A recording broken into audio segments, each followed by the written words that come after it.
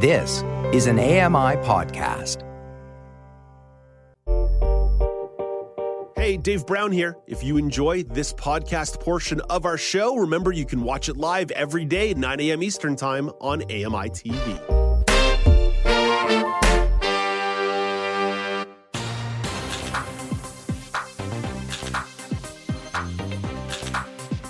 Welcome back. It's Now with Dave Brown on AMI. It's Friday. That means it is news panel time. Let's welcome into the show our panelists, Michelle McQuigg and Joeita Gupta. I say good morning to you, Michelle. How are you? Morning, Dave. I'm well. Hope you are too. I'm very, very good. Nice to chat with you once again. I missed our chat last Friday and Monday, and I've been told not to quite say hello to Joeita just yet. So let me intro our first story, and then we'll say a big good morning to Joeita. New Conservative leader Pierre Poilievre addressed his caucus for the first time since winning leadership of the party. In a landslide victory, Poilievre put a large focus on cost of living. If you really understand the suffering of Canadians, Mr. Prime Minister, if you understand that people can't gas their cars, feed their families, or afford homes for themselves, if you really care, commit today that there will be no new tax increases on workers and on seniors. None. He laid out what his priority will be in the short term as leader of the party. But there will be no compromise on this point. Conservatives will not support any new tax increases, and we will fight tooth and nail to stop the coalition from introducing any. Poilievre also reflected on what it means to have opportunity. I want every single Canadian to have the opportunity that I had, to come from modest beginnings, but to work hard every day, to make sacrifices, to be responsible, and to have all of those virtues pay off as they realize their dreams in their country, a country with a small government and big citizens, where the state is servant and the people are the masters. I used the word landslide before, so let's put a little bit of context on that with some numbers. Poilievre captured nearly all of the country's 338 ridings in the leadership contest and picked up nearly 70% of the popular vote. I can now say good morning to Joeita Gupta, and I'll ask her the first question. So, Joeita, good morning. Good morning, Dave. Joeita, what does the resounding nature of this result suggest to you about Poilievre's support within the party? Well, it says a couple of things. It says that he has overwhelming support, especially within the caucus, and he has won the largest victory since the Conservative Party was created in 2003. It might surprise people to learn that he actually has a larger victory than Stephen Harper did in his leadership contest. And of course, Stephen Harper went on to become the Prime Minister of the country. And just to pick up on some of the things that you were talking about, Dave, he not only picked up 68% of the points, but 70% of the popular vote. And what that tells us is that, according to the point system, Poilievre has support across the country, and that he also has support within his party because, the caucus is, with few exceptions, generally backing him up. I think one of the things that's really telling, Dave and Michelle, is the fact that Pierre Poilievre has been instrumental in bringing a lot of new people into the party. So the party membership actually swelled to 670,000 people, which is the largest it's ever been. If you rewind to about 2020, in that leadership contest, about 270,000 people were eligible to vote. Now it's ballooned to 670,000. So there you can see it's all doubled, nearly tripled. Mm-hmm. And it's not that I'd say it's entirely due to Pierre Poilievre, but I think it's fair to say it's largely driven by Pierre Poilievre. So you're seeing someone who's really managed to mobilize the rank and file of the party, but also enjoys a great deal of support within Conservatives across the country. I do want to talk about his following in a moment, but I also want to give Michelle an opportunity in on this one. Michelle, this, unlike the last couple of leadership races, was settled on the first ballot, resoundingly on the first ballot. There was no backroom deals or bargaining going on. This was a clear-cut victory. What do you make of the nature of the win? Yeah, you guys are tapping directly into my brain. Joey said a lot of what I would have liked to flag here. But yeah, my big takeaway here is that the game has now changed. At the Conservative leadership level, there's been a lot of drama the past couple of years. Like you pointed out, Dave, the past couple of leadership contests were back and forth affairs, both times with a bit of a surprise winner coming out of it.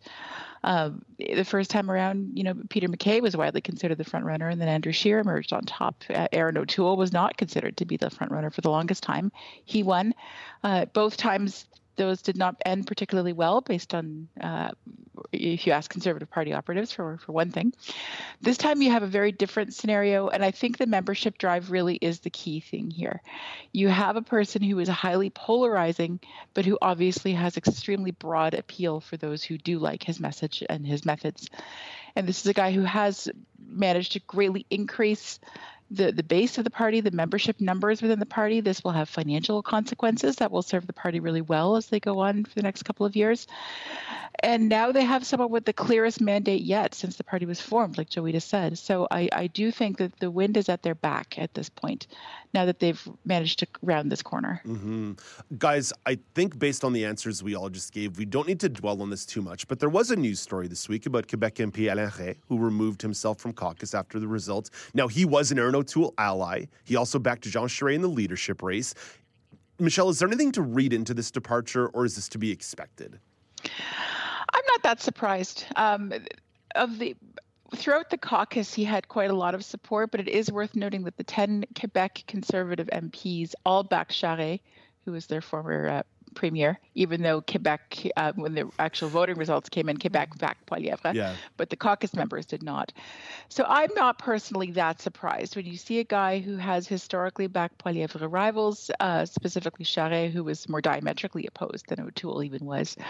I'm not too shocked to see this because, like I said before, Poilievre is a polarizing figure. There are going to be people who are not happy about this result, even within the party. Joita, anything to read into the resignation of Alain Rey? I wasn't surprised either, but some commentators were quite taken aback. They were pointing to the fact that on Saturday, as part of his victory speech, Poilievre really tried to strike a magnanimous note and tried to bring everybody in. And people have alluded to the fact that there might have been some kind of a personal disagreement that has prompted this, because for the most part, as I said earlier, the caucus has gotten behind Poilievre. Alain Rey was a very high-profile and is a very high-profile Quebec-based member of the party. After he quit, Conservatives in his riding actually got a text message from the party saying that here's someone who doesn't want to fight Trudeau anymore, and you should call his office and tell him to quit as an MP. Of course, the party has since recognized that this is bullying and has apologized for the text messages, but you can see that I think it not only made Pierre Poilievre look like a bully, but at least for people inside the Conservative Party, maybe they didn't see it coming, although I personally wasn't all that surprised. Pierre Poilievre is far more to the right than O'Toole and, even Stephen Harper for that matter. And he's got some fairly controversial ideas that he's been promoting. He's been, appealing to the convoy people. I think we'll talk a bit more about that, and the conspiracy theorists about the COVID and the vaccines. And so some mainstream conservative politicians might actually be alarmed by this. We may see other slightly more moderate conservative members either being pushed out or end up leaving the party. It'll probably be a very small number, though. So I think this might be symptomatic of some people exiting the party, saying that, as Michelle put it really well, the wind is at Poilievre's back. And for more moderate conservatives, they might really feel like they're not being heard in that context. So I know that there had been some talk about how, if the race had been closer between Poilievre and Jean Charest, that there might have been some splitting off and splintering of the party, but I don't think that's going to happen now. So I do think that this is an interesting, it's interesting to see what happened here with Alain Rey, because it just goes to show you that perhaps if you're a more moderate conservative, you're really questioning whether you still have a place in the party. That's the push and pull that I think we've seen quite a bit ever since the Maxime Bernier split with the party, and that certainly manifested in the last election, not with seats, but certainly with popular vote, that there's always going to be a push and pull inside that big tent. As one person tries to drag the party a little bit closer to the center, there's going to be some splintering one way, and as the party gets taken a little bit closer to the more traditional or new conservative values, there's going to be a little bit of the progressive conservatives that are going to splinter off in the middle. But I think that's just the reality of big tent politics, generally speaking. Let's talk about the following, because the one thing that I noted right from the start, even before Erin O'Toole was ousted, Pierre Poilievre is a star on social media. I don't know if it's the algorithms or the friends that I have or whatever it is. His social media presence is very, very visible on my Twitter, on my Facebook, on my YouTube. It's just there. And he delivers a message, especially when he's talking about the economy, that I would argue is a little bit oversimplified, but it's one that definitely connects with people, especially when we're talking about fiscal responsibility and to maybe a lesser degree, some of his feelings about cryptocurrency and central banks. But the fact is the message is very digestible, and it's one that I think a lot of people can understand in an era of government spending, big government spending. So I would say that social media presence, for maybe one of the first times since the early Trudeau days or the Barack Obama days, it actually manifested in votes. Jagmeet Singh has an awesome following on social media, but it hasn't necessarily translated into votes. In this case, the people who supported him mobilized behind him. Michelle, why do you think that message or his message was able to get people to do more than just smash the share button? Timing being right for him, because the climate is perfect for the kind of messaging that he touts these days. So I think that definitely is a factor. You have the disenfranchisement of certain conservative voters that would have found an appealing voice in him. But I also think we can't discount the fact that he's had a lot of time to practice and get good at this. He's not a brand new fresh face that just burst onto the scene. He's been an MP for a long time. He's been the finance shadow critic for a long time. So this is a file he knows really, really well. He's got a great handle on the material. And he's also cut his teeth on being the attack bulldog. This is his thing. He's the guy who gets up in the House of Commons and gets in people's faces. He's been holding pretty combative press conferences for quite some time. This message that he's got is something that he has honed and I would argue now perfected for quite some time. So I do feel that he put the practice and the time in to craft whatever message and persona he's got going right now. But I also feel like the timing just kind of worked out to make the voting base at large as receptive as they possibly could be to his brand of messaging, because it wasn't always like that. Pierre Poilievre was not necessarily, I argue, would not have been considered at all a viable candidate even a few years back. Joita, how do you think he managed to make his message break through and have people actually take action, join the party, cast their votes? Yeah, I think that's a great point, Dave. And you're right to point out that someone like Jagmeet Singh, who has an incredible social media following, isn't quite able to achieve the same result in terms of mobilizing the vote. I think for Pierre Poilievre, he's really appealing to right-wing populism. And it's a bit like what we saw, actually, it's quite similar to what we saw in the U.S. with Donald Trump and, his social media constantly jumping on Twitter and being able to harness that social media following into a lot of support. I also think I want to pick up on Michelle's point about the timing. There has been a very loud and vocal minority that has been opposed to COVID. And those people who have opposed the restrictions have spawned a social movement. And I think Pierre Poilievre has tapped into that on social media to an extent. And that social movement has definitely punched above its weight.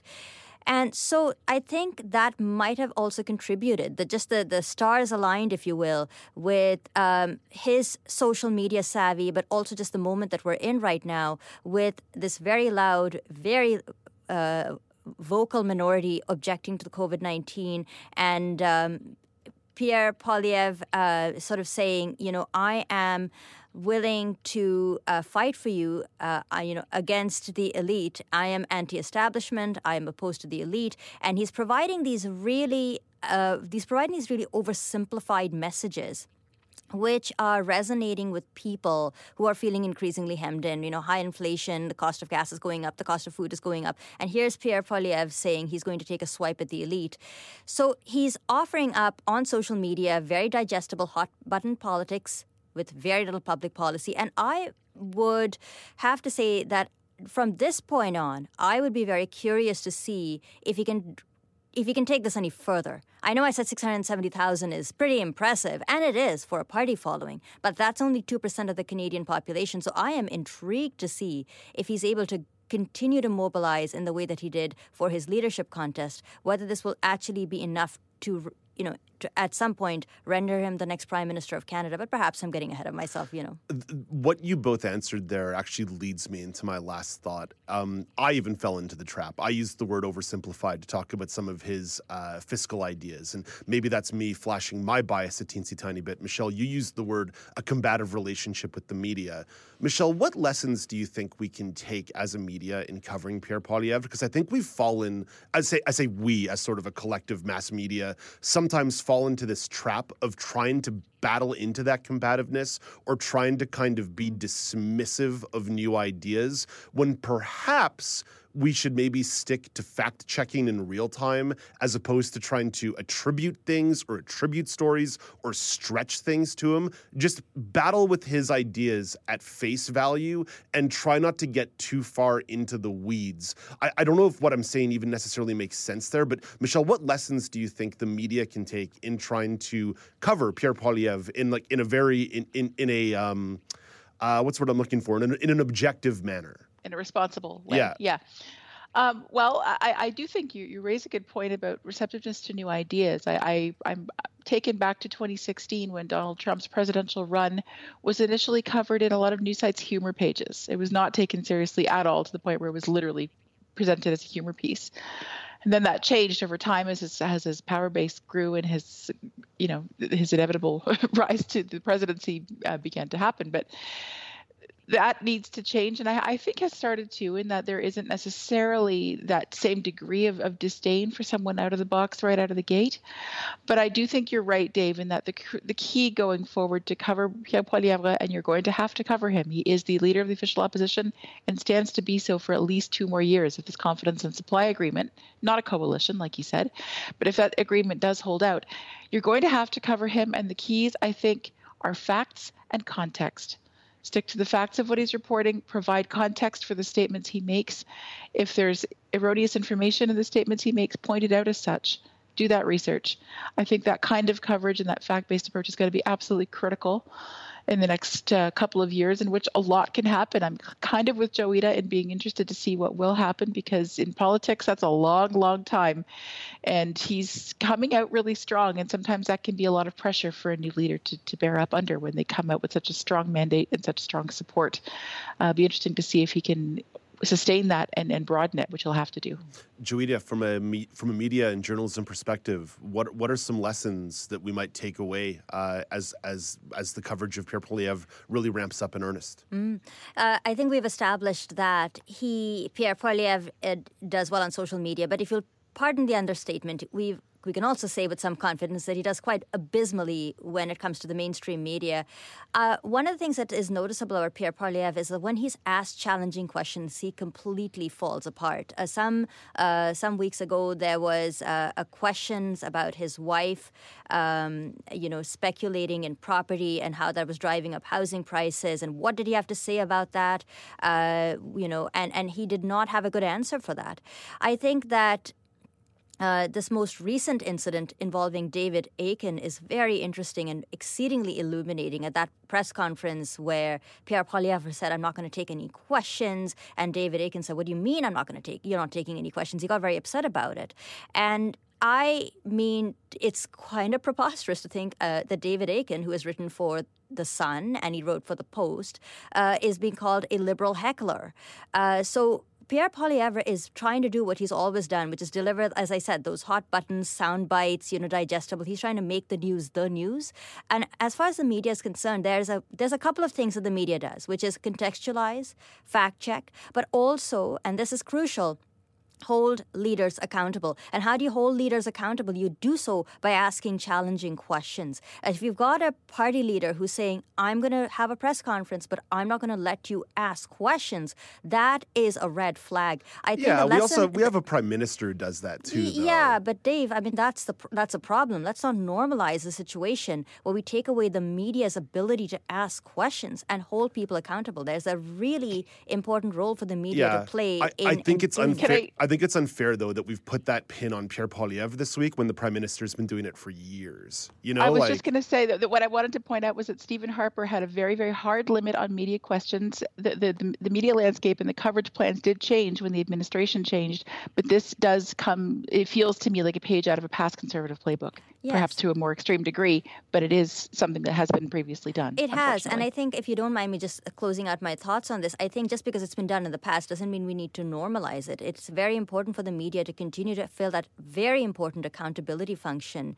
to be that fourth estate, because Canadians should and need to be able to rely on the mainstream media to also ask tough questions and not let politicians dictate when and how that happens all the time. I agree with you 100%. I agree with you 100%, but I also think that it's important that as we start pinning the tail on the donkey, that we put the context, just like Michelle said, that this is something that's been going on with the Prime Minister, and this will only further, if the lens only gets applied to Pierre Poilievre, is going to fall into the trap of, look at you guys, you only point the dirty stick at me, you never point the dirty stick elsewhere. Yeah, no, it's a really fair point. I totally concede that. The one other thing I'll say about how the media ought to handle Pierre Poilievre is, remember, he has this massive social media following, so they immediately turned on David Akin. And so I think when the media is now tackling Pierre Poilievre, one of the things that's going to happen, which is specific to Pierre Poilievre, is the social media factor. If you're a journalist and you're asking Pierre Poilievre tough questions, be prepared to be hounded on social media. Oh yeah, you might get owned. You might get owned on social media. Be prepared to be clipped.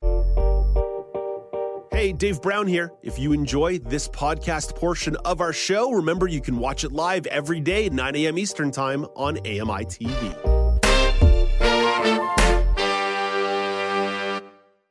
This was an AMI podcast. For more accessible media, visit ami.ca. The Walrus is Canada's conversation, and you're invited to take part.